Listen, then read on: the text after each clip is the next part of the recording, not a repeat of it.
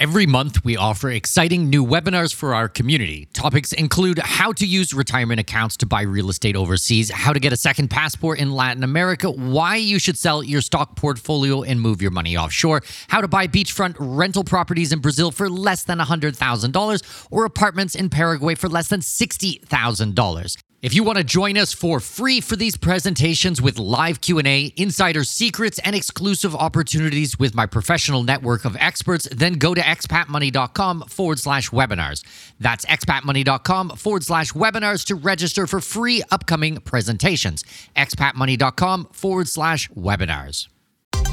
We all dream of seeing the world, but the realities of living somewhere outside your place of birth can be daunting to say the least. Welcome to the Expat Money Show, helping you make the most out of your overseas career through conversations with successful expats on investing, entrepreneurship, self-improvement, and continual education, all while sharpening your financial acumen. Now please welcome your host with over 20 years of overseas experience, Mikkel Thorup. Quick reminder before we get going today, if you guys have kids ages 8 to 19 and you have been worried about what you're going to do for education when you become an expat or a digital nomad, well, we have the solution. It's at expatschool.io. We have created an online high school for ages 8 to 19. We actually have a junior program, a middle school, and a high school. This is done in conjunction with my very good friend, Michael Strong. He was a guest on episode 115 of the podcast, and we became fast friends, and I've been working on this ever since. I am super passionate about this project. It is unbelievable, and we're going to be tackling a lot of the problems that are out there for expat and international families. So go to expatschool.io. You're going to be able to sign up free for our newsletter to stay abreast of what is happening. And if you have kids ages 8 to 19, then fill in the form. Let's sit down, have a call, discuss if it makes sense for your family. And if it does, we will invite your child to partake in the program. We are doing accredited and non-accredited programs. There is so much to be said on this. The full name of the program is Expat International School of Freedom and Entrepreneurship. So a big focus on freedom, a big focus on entrepreneurial ventures, and I'm just so excited about this. So excited. So go to expatschool.io, and that's it. Let's jump into today's interview. Welcome. My name is Mikkel Thorup, and this is the Expat Money Show. Today's guest has traveled to more than 100 countries on 6 continents. His love of travel started in his youth when he visited many of the great national parks in the United States. He then took his first major international trips to Europe, South America, and Asia in 2011. From there, he caught the travel bug and began taking 4 international trips per year. Awesome. In 2020, he became the host of the travel TV show called The Layover Experience. Please welcome to the show, Michael Wedaa. Michael, how are you? Doing well, Mikkel. Thank you. Thank you very much for being here. Why don't you take a minute and kind of walk us through your backstory a little bit more? I mean, I went over it in about 4 seconds, but I want to dig into some of these types of things. The love of travel and where it all started. I want to hear it all. Yeah, you know what's funny is my parents, regardless of how hard they worked or how much money they had, they always made it a point to take us on a trip, even if it was camping. And as time went on, the trips got better, but they always ended up taking us somewhere. And so I always looked forward to going away. And when I started traveling internationally, it just kind of opened my mind in a completely different way. Just, being able to touch history literally up close and see and feel the buildings that we've read about and seen pictures about. And I just started, traveling every year. It became 1 or 2 trips a year, then 4 trips a year. And I created a unique style of traveling, which caused me to write the book. And since I wrote the book, I've been going into off the beaten path more so since then. And I kind of have started to enjoy the countries that I've never even heard of and can barely pronounce, more so than a typical Paris or London, because there's things there that I'd never even heard about before. Or, as I like to say, they were affected by the major powers that we read about in history.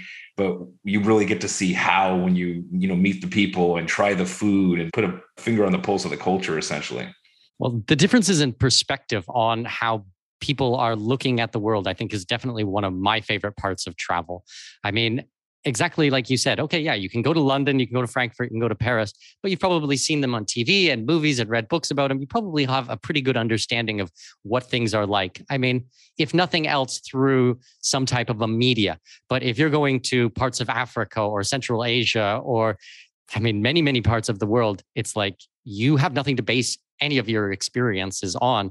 So it is really completely new. 100%. Yes. And it's amazing to me how warm everybody is everywhere across the world. I mean, it's people are so welcoming. They want you to try their food. They want you to experience what's going on. And that's probably become one of the more favorite parts of traveling for me recently. Well, I remember hearing about or watching on the mainstream media, the axis of evil. They're just trying to blanket entire countries, entire regions of the population as evil. And I'm like, that doesn't make any sense. But people were buying it and gobbling it up. Like, I mean, I've been to Iran, I've been to North Korea, and there's legitimate people out there who just think like the whole country, like everybody there is a bad person. I'm like, that couldn't be farther from the truth. Yes, absolutely. There's some pretty bad governments out there who do some pretty atrocious things. But I mean, if we want to say that, then let's look at our own backyard. Let's look at what our countries have done to other nations, before we start throwing stones. Right. And just because the governments are doing things doesn't mean the people are behind it or a part of it. And that's where a lot of people, I think, have the disconnect. Exactly. So when you started traveling when you were younger, were those trips international ones with your family, or were they just the camping trips or, visiting the neighboring state? It was camping trips, visiting the neighboring state. And then eventually we started flying to the East Coast. The trips got a little bigger and better, but never outside of the country with the family. So what was the initial spark to go, all right, I know the States, I've traveled through here. Now I want to go somewhere new, something completely different. What's funny is I got invited on a trip to Europe. A friend of mine said, hey, I'm putting together this trip to Europe to see 4 different countries. And he told me which ones. It was Greece, Italy, Spain, and the Netherlands. And I thought, I'm in, because I've never really been as interested in the typical Paris or London. So I thought that's a perfect trip for me. And I went. The next year, he invited me to South America. And it was something that I just saw as beyond my scope to be able to put together a trip like this, right? And a few years later, about 20 of my friends ended up going to Vietnam. And that's when it just hit me. I mean, I really, really love the trips to Europe and South America. It's not that I didn't love them, but when I got to Vietnam, my mind was blown. And I thought, I've got to make this happen more often. And that's when I started looking into booking the trips myself. And it was all over after that. Like, you couldn't stop me. Well, I understand Europe, but I mean, cultural differences in South America are often not that different because it's still based on Western society, Western civilization. But when you start looking at, Southeast Asia or Vietnam or Thailand or something like that, the influence from Western civilization is so minuscule compared to the others that it really is completely, completely different. Yes, absolutely. I mean, it is. There's a little bit of similarities in South America, but over in Asia, it's a culture shock for sure, but it's a good one. So earlier you mentioned that you have a unique style of travel. Let's jump into that. Let's break that down a little bit. So I have a very fast-paced style of travel, and I do it very cheaply. And, I'll start with my concept of using layovers as a tool. People tend to try and avoid layovers as much as possible because they hate sitting around in the airport. I maximize my layovers because I see it as an opportunity to see a different city or a different country for free. So if I've got a 2-hour layover, I can't leave the airport, obviously. But if I've got a 5 or 6 hour layover, or sometimes I've had 24-hour layovers, I'll go out and take a tour. I will go out and sit in a pub, or I will go spend the night and see what's going on, in a particular area. And people will tell me, oh, well, that doesn't count. It doesn't count. And I'm like, I don't see it as a time limit as far as seeing a city, but I see it kind of like wine tasting. You take a little sip of the city. If you really like it, you can come back. I've been on a 12-hour layover somewhere and went around the city and kind of went, oh, you know what? I think I'm good. And then there's some places like Istanbul that I've been to probably 7 or 8 times now. I can't get enough of that city. And the first time was on a layover. And it was about 12 hours of me just being bombarded by the blend of culture and different types of food there. So using layovers is definitely one of the unique styles that people have touted me for. And that keeps the cost of the trip down as far as seeing a different spot. So that's number one. So do you then purposely structure things so that you get layovers? And if you do, then you get them for longer periods of time? Or do you just let them happen and when they're there, then you take advantage of them?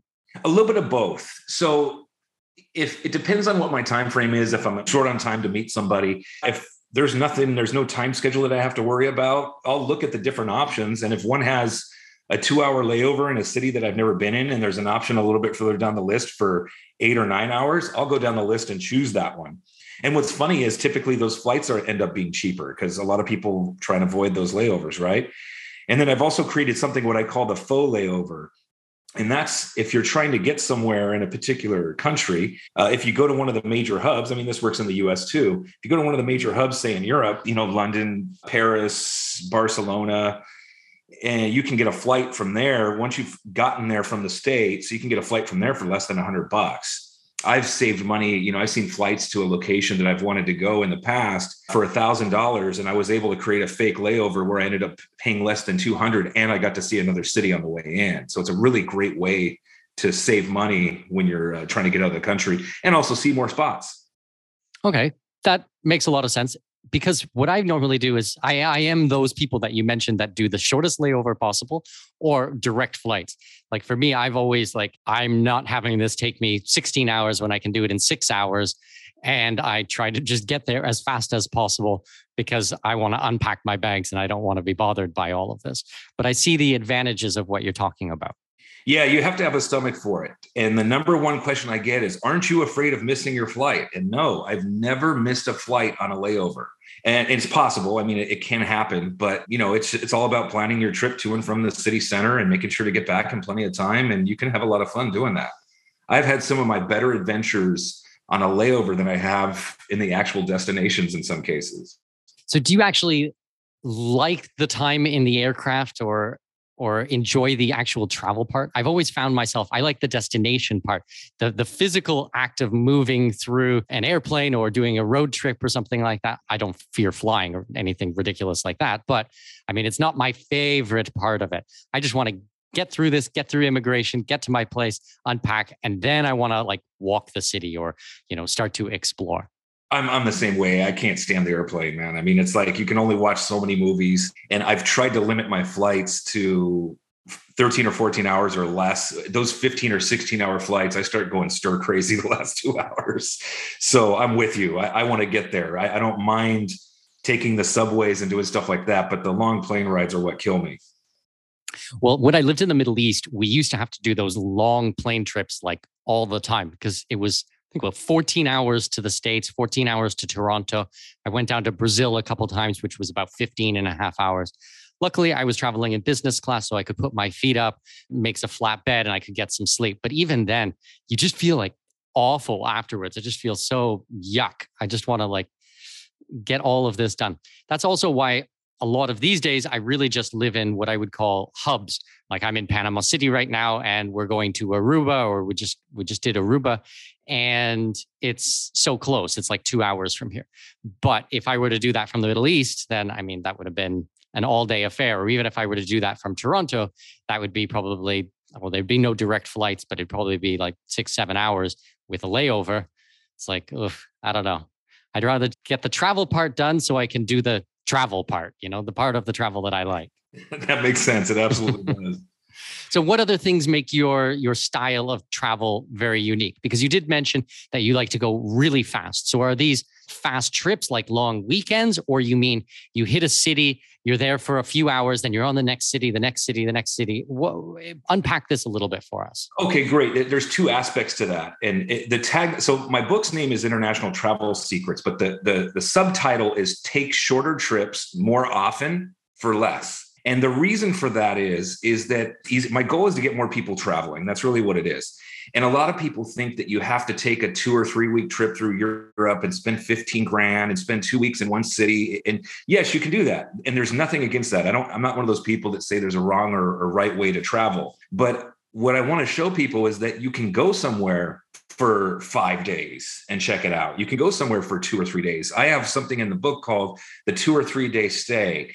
And it's for someone who wants to kind of travel around several countries and they don't have as much time. In a 2-day stay, what I do is I take a tour of some sort, usually a longer one that gives me the lay of the land. And on the second day, what I'll do is just hang out at the cafes and go to the areas that I really enjoyed from the tour, and then jump on a plane the next day. Now, that's a little crazy. A lot of my friends that travel with me say, "Ooh, I don't know." And then they do it and they love it, right? So I'm not saying that I don't stay in other places longer. I absolutely do. But if I've got to get home and I'm like, you know what, I want to throw in an extra stop, that's how I'll do it. Okay, so with these types of tours, are you booking, from a local tour company? You do a lot of research in advance and pick the exact one that you like, or are you using larger conglomerate companies where you know what to expect from them and they do different tours in different countries, but it's always the same kind of format? So I do a blend of both. When I do these quick trips, I use the larger companies. I usually use TripAdvisor, which is they own Viator. And all those tours are reviewed by travelers. So you get kind of a good gist of how it's going to go down. So on a shorter trip, when I don't have time to mess around, I'll use one of the bigger providers. But if I go and stay somewhere for a week or a month, if I end up taking that longer trip, I'll get to know some of the locals and usually get a better experience by booking there and also getting it at a cheaper price as well. Okay, because I've tried all of the above, every type of tour that is out there. I don't necessarily know that I have a favorite way of doing it. Actually, in a lot of instances, I try not to do tours. I try to figure things out on my own, or these days with kids and my wife and everything like that, we're renting a car and then trying to piece things together. But that's not something I'd want to be doing in a 2 or 3 day stopover or even shorter layover. So I understand the advantages of having someone take care of everything. You just kind of show up, go on the trip, and you get to relax. Absolutely. Yeah. We even had a guy pick us up. We had a 6-hour layover in Beijing. And we had a guy pick us up at the airport, take us to the Great Wall. We spent several hours at the Great Wall and came back to the airport. That was it. And it was like, okay, well, let's go see the Great Wall. I cannot imagine doing Beijing in 6 hours. I mean, I've been to Beijing many, many, many times, and sometimes for like a week or 2 weeks at a time just to see Beijing, just to go there and eat and see museums and historical ruins and the Great Wall of China and all of these types of things. My goodness, in 6 hours, Beijing. Well, I've been to Beijing several times and I've seen the city. I totally agree with you. When I flew in with my friend, he had been, and I'm like, so do you want to go hang in the city or you want to go see the Great Wall? He's like, let's go do the Great Wall. I've never done it. And that's how we did it. Worked out really well. So what are some of the other countries where you've put these types of ideas into place? This concept of like really, really short layovers, and you probably wouldn't have had a chance to see these locations otherwise. Oh, gosh, let me see here. I've been to some of the stands that way. I saw Kyrgyzstan on a 24-hour layover. I saw Kazakhstan on a 24-hour layover. Let's see. Several of the Eastern European countries I've done that with. Let's see here. I believe we did Warsaw in 36 hours, if I'm right. And so it gave us a little extra time to see some stuff. But all over the world. I've done it in Asia, South America. I've done it in the Caribbean. I had a layover in Curacao on the way to Aruba. Ended up liking Curacao better than Aruba. Oh, wow. Okay. Yeah, we had a full day there. And I thought, you know what? I want to come back here. I wasn't as big of a fan of Aruba as I was of Curacao. So stuff like that kind of pops up when you jump in on a layover. Do you sleep on your layovers? I can't imagine doing some of these trips. Like I'm like Warsaw in 36 hours. Like, really? Oh my God. Yeah. One of the more recent ones, we had a layover in Rome and I'd been several times. My friend hadn't. And I can't remember where we were going after, but we landed at night, got to our hotel at about 8 p.m., went and had dinner and walked the streets until 2 a.m. because we were still on a different time zone. And we saw Trevi Fountain. We saw some of the bigger landmarks in Rome. Then we went and slept for probably 6 hours just because we weren't on that time zone yet. And we went and saw the Vatican. And it was a expedited one. He goes, I just want to see this chapel. So we left the tour early because we had to go to the airport, but we walked through, saw a couple of things, saw the Sistine Chapel, and then we got on a plane and left. So it was like we could have sat in the airport or we could have gone and seen the Sistine Chapel. I know it's better to spend more time there. I've done that tour many times, but if you can at least get a glimpse on the way in, do it. Well, and life is short. So, I mean, make the most of it. If you're there, then absolutely go for it. I guess it's the structuring of it that I'm trying to get my head around, where you're purposefully taking extra time in these places. Because I can't think of a lot of places that I go to where I have sat around the airport for 6 hours or something like that. Maybe a couple of times when I came back from when I was living in Australia and I was coming back, those were some pretty long journeys. And I think I stopped in Los Angeles or something like that for 6 hours, or Vancouver or something like that for 6 hours. I can't even remember. But most of the places that I think I go to, it's always like a direct flight, or I'm changing, but it's, I have 2 hours, which is the opposite end, which is not even enough time to get to my next aircraft and get checked in. And if you have to move over your bags, like if you're coming through the United States, you have to collect your bags, go through immigration. Nightmare. That's a whole other conversation, but that's a nightmare. I hate traveling through the States. So you're right. If it's a bigger destination, there's not as many, you're more likely to get a direct flight. Usually most of these layovers come when we're trying to go to, somewhere in Africa, or one of the stands of, like, on the way to Tajikistan or Uzbekistan, we have some crazy layovers because there's just not a lot of flights that go to those places. Or if you go somewhere in South America, like, we went to Bolivia recently. That's not one of the top countries that a lot of people visit. So it's a little bit more difficult to get there. And that's where you're going to see a lot more of these long layovers. And there's some, like, most cities actually have them if you go further down the list, but some of these countries, there's no choice. If you want to see the country, you're sitting somewhere else for 12 to 24 hours before you can head out. Okay. And you mentioned that, you went with your friend on this trip. You went out with your friend on that trip. Do you always travel? Do you have like a travel group or a travel buddy you like to go with? Yeah. So since I take 4 trips a year, I rotate through my friends as they get vacation from work. And if nobody has vacation at the time I want to take a trip, I just go off on my own. I usually end up taking about 1 solo trip a year is how it ends up working out. Lately, it's been more solo for me, simply just because people don't want to mess with the whole COVID restrictions. And, a lot of my friends have gotten promotions and they need to kind of settle in their new promotions until they can start traveling again. So I'm not going to stop while they kind of season themselves in those jobs. Yeah, I hear you. So let's dig into the COVID aspect a little bit. What has your experience been? Have you been able to travel over the last 2 years? Yes, absolutely. It's not as hard as people think. There's some aspects that are a pain. I did miss a flight recently out of Suriname in South America a few weeks ago. Other than that, though, I'll tell you what happened on that one. But really, there's some countries that are completely closed. There's countries that will let you in if you have the vaccine and a COVID test. There's some that will forgive the COVID test if you have the vaccine. And there's some that have no restrictions whatsoever. There's a couple in Central America. The Balkans are relatively unrestricted, where you don't even need to show them anything. But I'll tell you this, for people who live in the US, like, I got to get that COVID test before I come back. Other countries have made it really easy to where there's a lot of countries have COVID tests in the airport where it takes 20 minutes.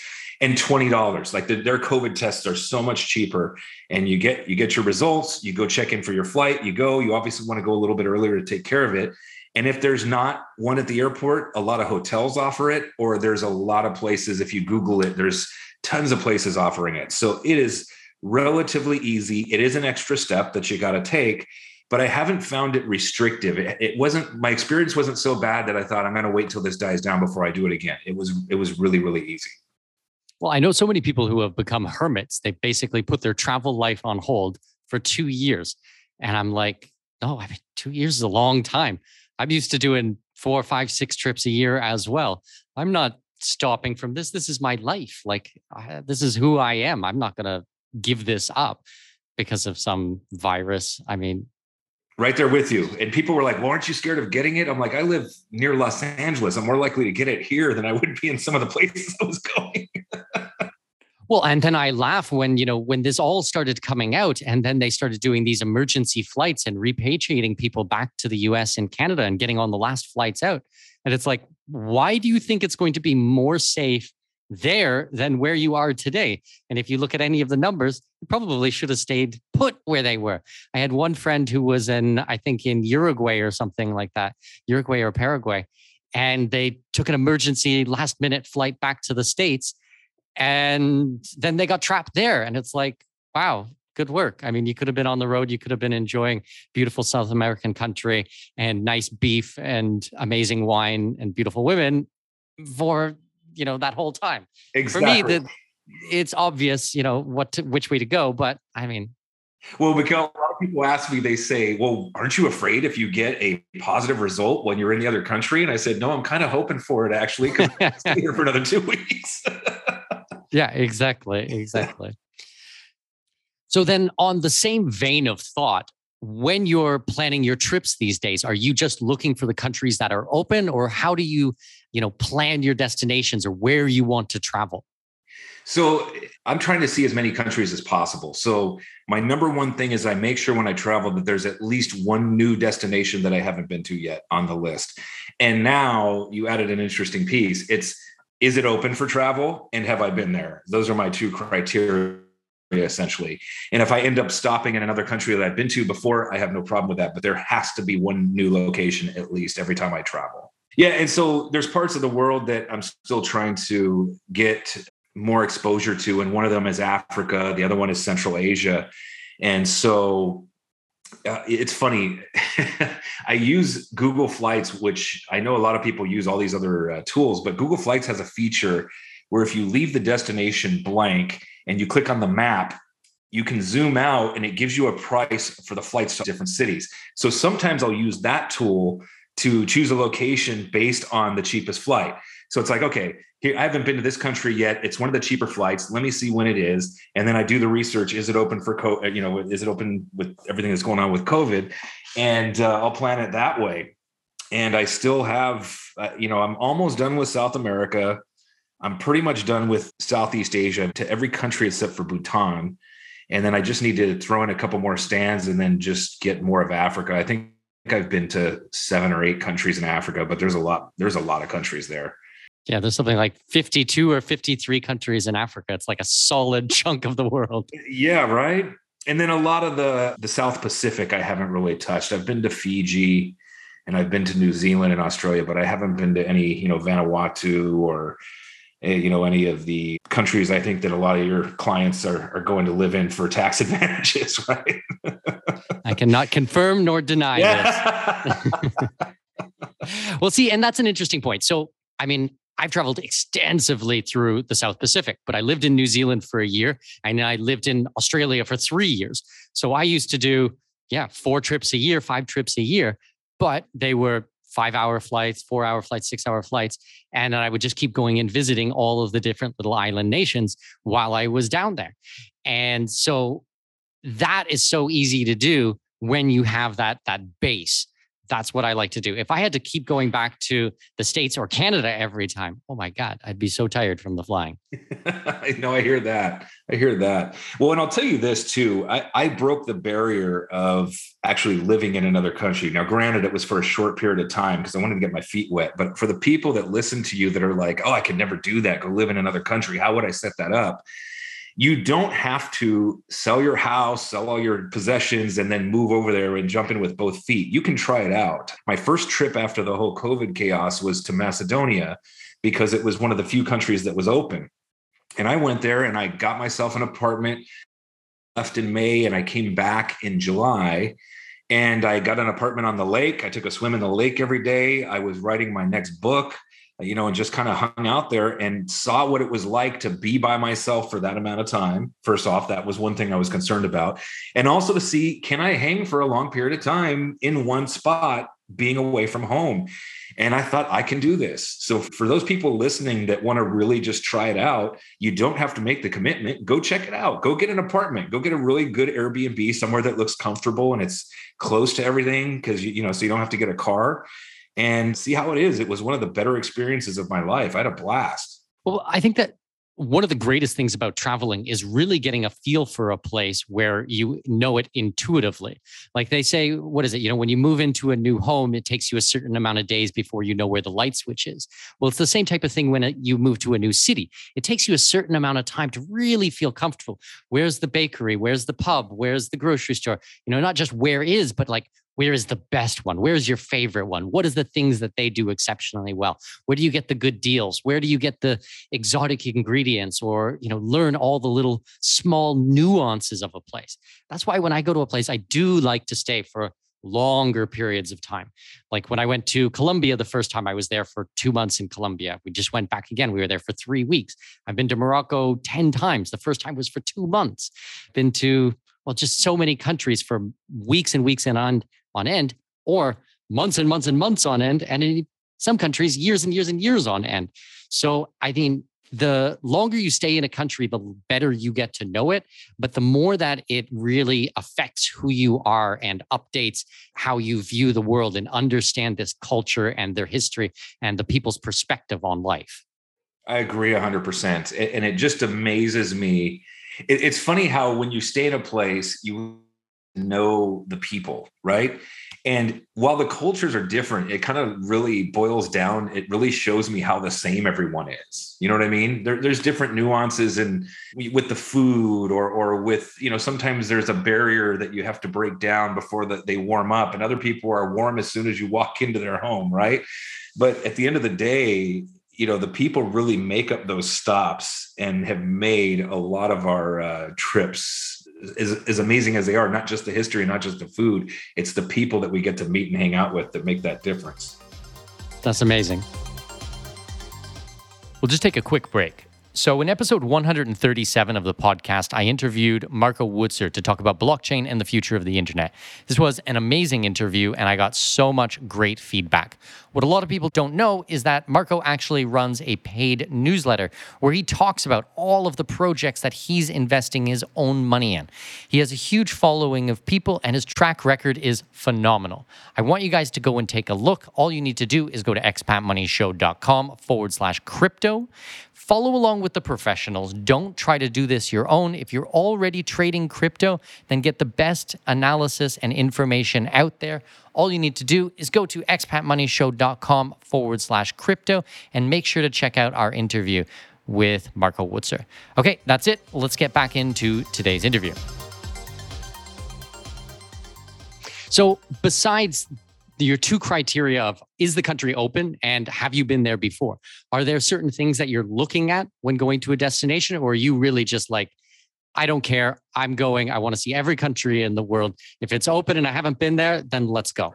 It's a little bit of both. Yes, if there's a few countries I haven't been to yet, I'll look to see, are there temples? Is there something of historical importance? I want to go see something when I go to that country. And I'll also look to see, where can I stay? Like when I stayed in Azerbaijan, I thought, oh, cool. I've never been here. I haven't heard much about this country. It's on the Caspian Sea, which I think is great. And I pulled up the city and saw that there was an ancient walled city that we could stay in. And there were shops that had been shops continuously for 2,000 years. And that's the type of place I want to stay. I want to go into a place where I'm sitting in the walled city, having, dinner or lunch or something, looking at the Caspian Sea, seeing this, 1,500-year-old wall around the place that I'm staying, and just kind of walking through the shops and seeing the different things they have to offer. So I prefer that over another spot, basically, Yeah, I understand that completely. I mean, my goal is to visit every country in the world as well. I've had this goal for, over 20 years. I've been actively working on the goal for 21 years, soon to be 22 years. However, and maybe you agree or don't agree, but for me, it's become increasingly more difficult to get to new countries, not because I don't want to or not because there's not interesting things. But I mean, once you start to bang off the easy countries, that it's like, and you want to go to these new countries, they become a lot more challenging. It's like, okay, yeah, I want to travel to Africa. Okay, South Africa and Botswana and stuff were quite easy. Now it's like, oh, okay, I'm going to Uganda and Rwanda and the Congo, or I've been to Nigeria multiple times.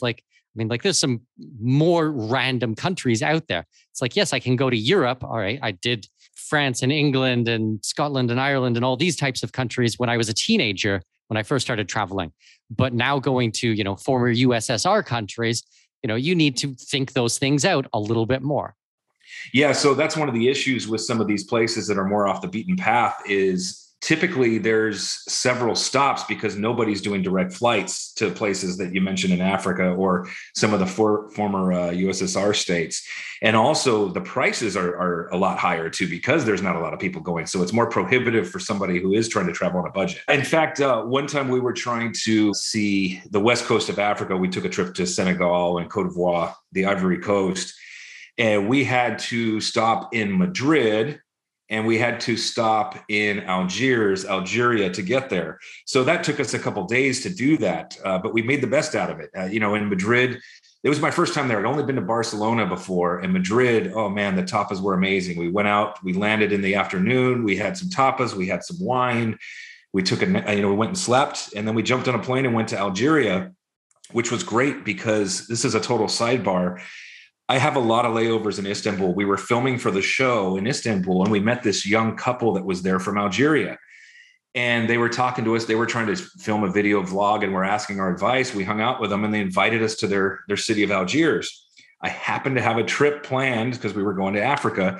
They picked us up at the airport. We ended up spending a couple days there. They were our tour guides, invited us into their home, made us a home-cooked Algerian meal, and we filmed the whole thing. And it was great. We made lifelong friends from them, and I still stay in contact with them today. And that was just the layover parts. Then we got to Senegal, but look at all that stuff we had to do just to get there. It wasn't easy. We just made the best out of it, but a lot of people, they'd say, oh man, that took you 36 hours to get there or 42 hours to get there. And you have these long layovers. A lot of people don't want to do that. But if you want to see some of these countries that are off the beaten path, that's what you got to do. And we just happened to really hit pay dirt as far as our experiences just getting there. Well, that's amazing. And because a lot of people would not think of Algeria as a top place that they would want to go.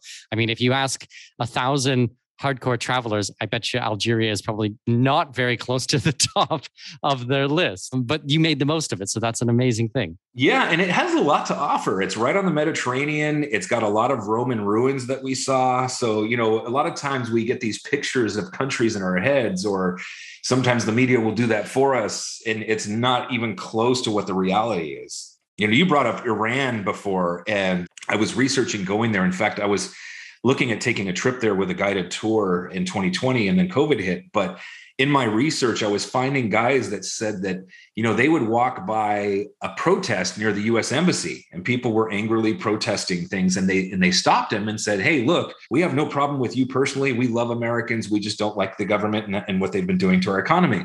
And I thought, I don't think anybody here would do that. Yeah, I thought that was pretty great of the person to pull him aside and do that. He had another story where he was sitting in traffic in a taxi cab and a woman handed him flowers from another car saying, give this to him and apologize for our traffic. Not things that you would expect based on the picture that's painted for us, right? Amazing. Iran was one of the best countries I've ever been to. Actually, I had a phenomenal experience there. I was there for just under 2 weeks. And yes, I went on a tour, but it was a private tour. So we had a driver who spoke Farsi and English, amazing. And we just went exploring and just drove around the whole north of the country. I was in the south in Tehran as well, but more like Yazd and Isfahan and Shiraz and things in the north. Unbelievable country. Unbelievable. Highly recommend you check it out. Yeah. It came about, my friend David and I, a guy I travel with a lot, we joked and we said, we should take a death trip and go to North Korea, Iraq, and Iran. And it started as a joke. And as I started researching it and started reading about some of those cities you mentioned, I realized you can take guided tours of these places and they're not as unsafe as people say they are. Now, granted, in Iraq, there's parts you probably want to avoid. But there's a whole expat community in what's called Kurdistan now, the northern part of Iraq. So that's more going to be a reality for us at some point, I think, because the guided tours, they're taking care of you. They're taking you to the good spots. You're safe. And, I get to see something that would probably be one of the better moments of my life, I think. No? Well, we just recently had Alex Bales on the show, and he's actually doing a trip to Iraq coming up. And I'm pretty interested to hear how that's going to go. He's actually a really new traveler, but has been to a lot of really random places. Like you and I have been to some random places, but at least we've been doing it for, decades or something like that. So it kind of makes sense for us. I mean, he just started traveling in the last 2 years, and he's gone to like Saudi Arabia and Iran and these types of countries, which are really off the beaten path. That's the one you just posted that one, didn't you? I think I heard that guy. Yeah, that was amazing. I thought, man, it took me a while to get there. He just dove right in. I know. He's like, yeah, I started traveling. I got a taste for it. So I went to Canada and then I went to Egypt. I was like, really? Like Egypt was like your second country? Yeah. And then I went to Iran and then I went to Lebanon and then I went to Saudi Arabia. I'm like, holy moly. Like most people, yeah, like we said before, they go to France and London and Madrid and Lisbon, these types of cities. And he was like jumping right into the deep end. I was like, good for you, man. That's amazing. Oh, that's great. I love it. He's going to have some really good adventures coming up. No doubt, no doubt. All right. So I want to jump into the TV show. Break it down. What is it? What is the concept? How did this come about? When does it air? I want to hear it all. So the name of the TV show is called The Layover Experience. And a friend of mine that I travel with was creating a TV show of his own about AI. And guy who ran the station said, we're looking to do a travel show, but we want to do something different. He goes, I have just the guy for you. And so my background is business. And so I thought, okay, I'm going to present to this guy. I'm going to create something that's already a niche. I'm going to basically tell him an idea.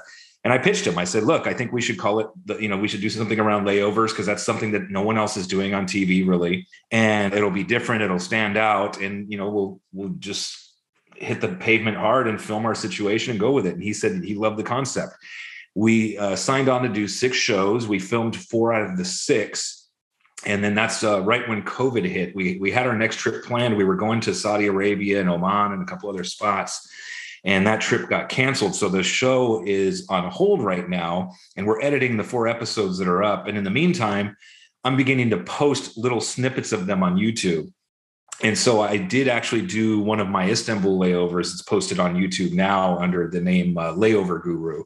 And we're actually editing the Algeria footage that we spoke about earlier. That's going to go up next. So you'll see how we met the couple in Istanbul, and then you'll see how it parlays into the tour with them picking us up at the airport in Algeria, which will be cool. And then the other ones we have, we filmed in Georgia, we filmed in Spain. We did do a layover in France, and we filmed our spots in Africa too. So there's going to be some really good stuff coming out soon. Well, I want to see some of the things in Africa because I've never been to Côte d'Ivoire.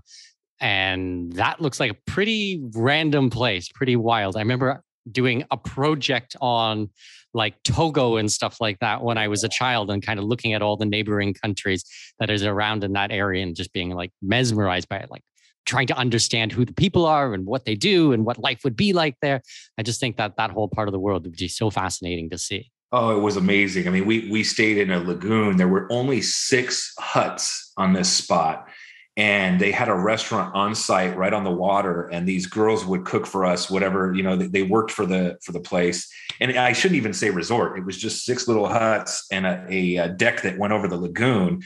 And they were cooking lobster and fish that they were catching from the water right there. And we just hung out there, took a dip in the lagoon, took rowboats up and down the coastline. And it was one of the better experiences, and eating some of the food unique to that region, a very unique spice. Really hot, but it really added a lot to the seafood there. And I'll tell you what, when we landed, I looked at where the hotel was and it was super close. And we end up trying to communicate in French because they don't speak English there. It's a former French colony, I believe, hence the name. And they put us on this speedboat and they're like, no, you have to take the speedboat across there. And I looked on the map. I go, yeah, that looks about right.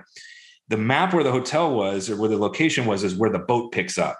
So we get on this 25-minute speedboat ride at like 11 o'clock midnight, thinking like, where are they taking us? What's going to happen here? And boom, we pull up to this beautiful spot and we're like, okay, good. We're safe. You never know. You want to be ready for anything. You never know what's going to happen. And it ended up being one of the better stops of the trip. And I still think about that food and just waking up and taking a dip in that lagoon every day. It was so great. Amazing. So how does it function with the TV show? Because I think this is a dream of a lot of people. Were you actually paid to go and do this travel? Did they just cover the expenses? Did you have to put up all the money first and then they're going to film? I'm kind of curious of the logistics of all of this, because as I said, this is probably a dream of a lot of people. Yes. And in fact, so these days it's kind of a hybrid thing where the first run, you have to pay for a portion of it. So they cover most of my travel. And they cover the travel for my friend to film, essentially is what they do. And then if it goes well, then we renegotiate a better contract to where I will get paid. See, I'm going to get paid from advertising, basically from the show as is. So it's a upfront risk for me to cover a portion of the trip, which really isn't a risk at all because I get to go see the place, right? Yeah, and then we renegotiate after 6 episodes, see how it does, and decide if we're going to change the concept in any way and move forward that way. So if someone was looking to do this, I would suggest filming content first. I happen to have it dumped in my lap, which was really lucky just because I kind of been doing so many crazy things. People were talking about it to the right person. But I think the best thing to do would be to film some stuff, create a YouTube channel, and start pitching it to different TV stations for people that are interested in doing it. Because there's people looking for good content, but a lot of the travel stuff is the same. You know, it's oh, here I am in front of the Eiffel Tower. And it's like, okay, great, we've seen that. You know, you have to put some sort of a unique spin on it. There's the one guy who goes looking for relics. I can't remember the name of that show. And Anthony Bourdain would focus around the food mostly, you know, so there has to be some sort of a niche, I think, for people who are looking to do it themselves. Okay. That makes sense. So it was just the pair of you when you went, he filmed, and then you were the presenter, I guess. No sound crew, no larger production or anything like that. Low budget.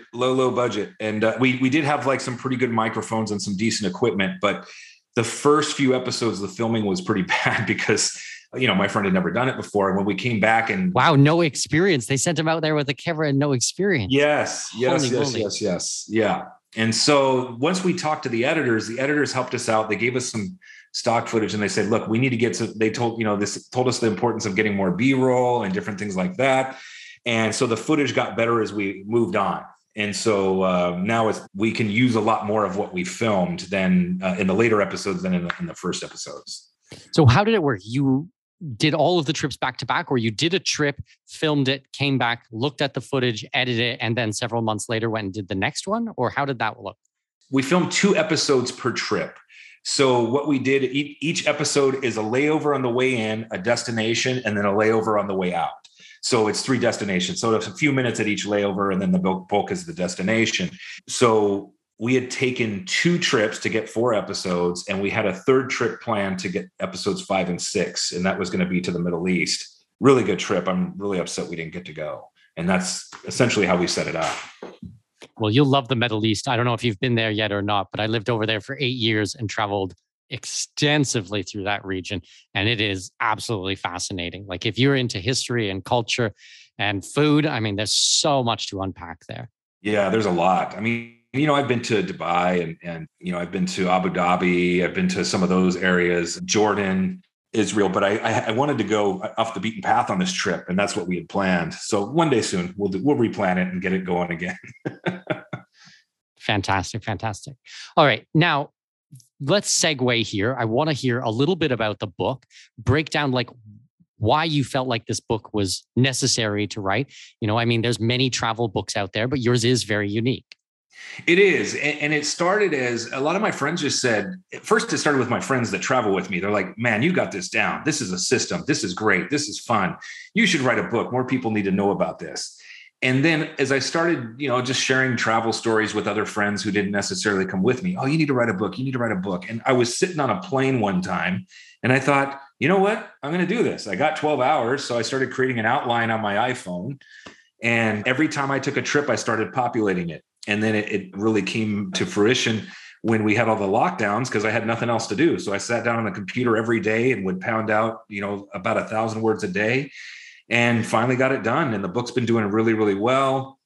I've got some online courses where I show people how to, you know, do what I do, how to book, because the book has some step-by-steps, but there's people that are more visual. So I think it helps them out a little bit more. But my goal with the book was really just to get more people traveling. And the first chapter breaks a lot of the myths that people have about international travel, that, oh, it's not for me, it's expensive, it's dangerous. All those things, I bought into those. I was thinking, no, you got to be, you know, have Birkenstocks and a man bun to go do this stuff, you know.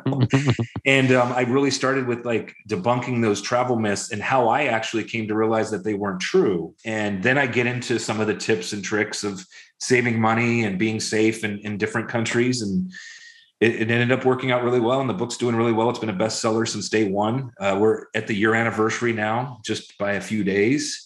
So very happy with the results. Amazing. So who is the book for? Is it for only people who are much older and have a lot more money? Is it only for young people? Is it just for digital nomads? What type of people is it for? So I've gotten feedback. It's for beginners and advanced travelers alike. The beginning part of the book is for beginners, and then it gets into more advanced stuff. I've had some feedback from people that are advanced travelers that said, wow, I picked up some really good tips. One example is there's a Charles Schwab checking account you can get, and the ATM card will reimburse you for any ATM fees that you incur along the road, because that can add up to hundreds of dollars if you're, traveling to several different cities. So they're like, oh, wow, that's cool. I never knew that. So there's some advanced tips in there for people that are well-traveled. And then there's some stuff in there that's more for beginners. Is it for older or younger people with money? I think it's more so for people without money, because it's a lot of ways to save money, but people with money can pick up some of this on some of the safety tips and some of the, stuff that they don't want to spend money on if they can save, but they're going to still fly business and first class regardless of what you tell them. So that's fine. So with all of these trips and the layovers and all these things that you've done, do you have any really crazy stories, anything that happened to you, either good or bad, in all of this time of traveling? Oh yeah, there's tons of stories. I mean, there was one instance where we were in Tanzania in Africa and I lost my passport. I always keep it in the pocket of my bag. It's a small little pocket in my backpack, and it wasn't there. I checked it 3 times. My friend checked it. We turned my suitcase inside out. It just wasn't there. So we had a flight out that day and thought, how am I going to get out of here? So they took us to some guy high up in the government. I don't know who he was, but the entry gate barrier guy was, a guy in military uniform. And he was basically scolding me for losing my passport. Well, why did you lose your passport? And I'm like, well, I didn't do it on purpose, so I can't tell you why. And I ended up hanging out with him, and he was prepping me. He's like, when we go see this guy, you have to do this. Don't say this. So I go up there and I'm hanging out with the boss, and I get the boss laughing, and he ends up really liking me a lot. And it's hilarious because later we go downstairs with the uniformed officer. He goes, man, I don't know how you did that. He goes, but here's what we have to do. I had to bribe the guy to get a letter to leave the airport, which is funny because there was a big sign that said no corruption zone. So I had to go to the bank, and there's taxi cab driver was awesome. He was hanging out with us the whole time. Had to get a fresh, crisp $100 bill, brought it back. And then we went back up to give it to him. He said, you can't give it to him directly. You have to put it in the paperwork and do all these things. I go, do you want me to come with you? And he looks down at the floor for a second. He goes, yes, bring your tongue. Bring your tongue, because I was good at gabbing with the guy. The guy gives me a letter that allows me to leave the country. And I thought, I'll deal with the passport issue. If I can at least get to the States, I'll be fine. Get to the airport, get through security with this letter. My friend goes to the bathroom, and I open up my bag, and there's my passport in the pocket. And I don't know what happened to this day. We were going to have a layover in Zanzibar and lay out on the beach. And I don't know if you believe in hey, things happen as they should. Maybe we weren't supposed to go, but it was not in that pocket. I mean, the pocket's this big. It wasn't there. My friend checked it too. And then I open it up, and it's there when we're sitting there having drinks at the airport. And I don't know what happened, but that's how it went down. Oh my God. Someone borrowed it for a bit, went out, made a copy or something like that, and then returned it before they thought you would notice. Yeah. Either that or I'm just a moron. So I'm going to go with the divine intervention so I don't look like a moron. But yeah, we missed our layover in Zanzibar, which was definitely that was a shame, but whatever. It's a good story. Fantastic. Michael, I love today's conversation. Super, super interesting. You've done so many amazing things. If my listeners want to get a hold of you, if they want to find out more about what you do, if they want to check out the YouTube channel or the new TV show that's coming out, where can we send them? The YouTube channel is Layover Guru. Instagram, you can find pictures of my travel there. It's layover_guru. And for the book, you can find it on Amazon, but I also have a website called internationaltravelsecrets.com. And that also has a link to my Instagram there. So a lot of different places they can go to check it out. Brilliant. Thank you so much, Michael. And I will talk to you soon. All right. Thanks a lot, Mikhail. A lot of fun. Thank you. Okay, what a fantastic interview. I hope you guys got a ton of insights from that one. Now, if you guys are expats or digital nomads, or you want to be expats or digital nomads or have an international life, then you need to think about your insurance. There is no question about this. Don't try to be Mr. or Mrs. Invincible and think that nothing will happen to you on the road. I hope that nothing happens to you, but you should be covered nonetheless. And don't be one of those people who think that you're going to use the socialized medicine in your host country. Usually these programs suck, to be honest with you. And really, the point of being an expat is not to be a burden on some other country. Really, you want to be taking care of yourself. Personal responsibility. Remember, guys. Okay, so to find out more about this company, all you need to do is go to expatmoneyshow.com/insurance. They have a ton of different options. They're really changing the landscape of insurance, and I'm really stoked to be working with them. So go to expatmoneyshow.com/insurance. You guys can get a quote. You can find out more about what they cover, what they don't cover, how to get involved, which countries, etc., etc., etc. You can learn more at expatmoneyshow.com. And that's it. Have an amazing week, and I will see you next Wednesday on the podcast. Ciao. This episode may be over, but your journey to greatness continues by visiting our webpage and signing up for our newsletter. For convenient access to new episodes, show notes, and other crucial resources, visit expatmoneyshow.com. We look forward to you joining us on the next episode of the Expat Money Show. Safe travels. I have managed to secure exclusive rights to a block of villas in one of the hottest up-and-coming regions in my current home country, Panama. Join me Saturday, May 4th at 10 a.m. Central, 11 a.m. Eastern Time for our special presentation called Investors Workshop, capitalizing on the globally recognized resort brand coming to Panama.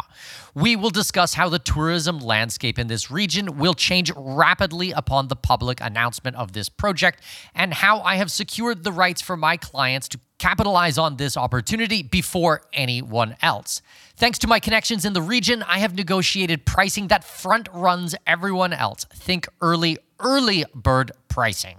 From gourmet restaurants to vibrant clubs, poolside activities, and even live bands, this resort is going to pump some serious life into the region. But this isn't what excites me or what should excite you either. The exciting part is that these world-class amenities and top brand will attract tens of thousands of tourists. Tourists who will fork over top dollar to stay at our investment properties.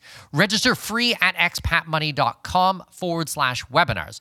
That's expatmoney.com/webinars to register for this free real estate workshop. See you on May 4th at 10 a.m. Central Time. That's 11 a.m. Eastern Time. Go to expatmoney.com/webinar.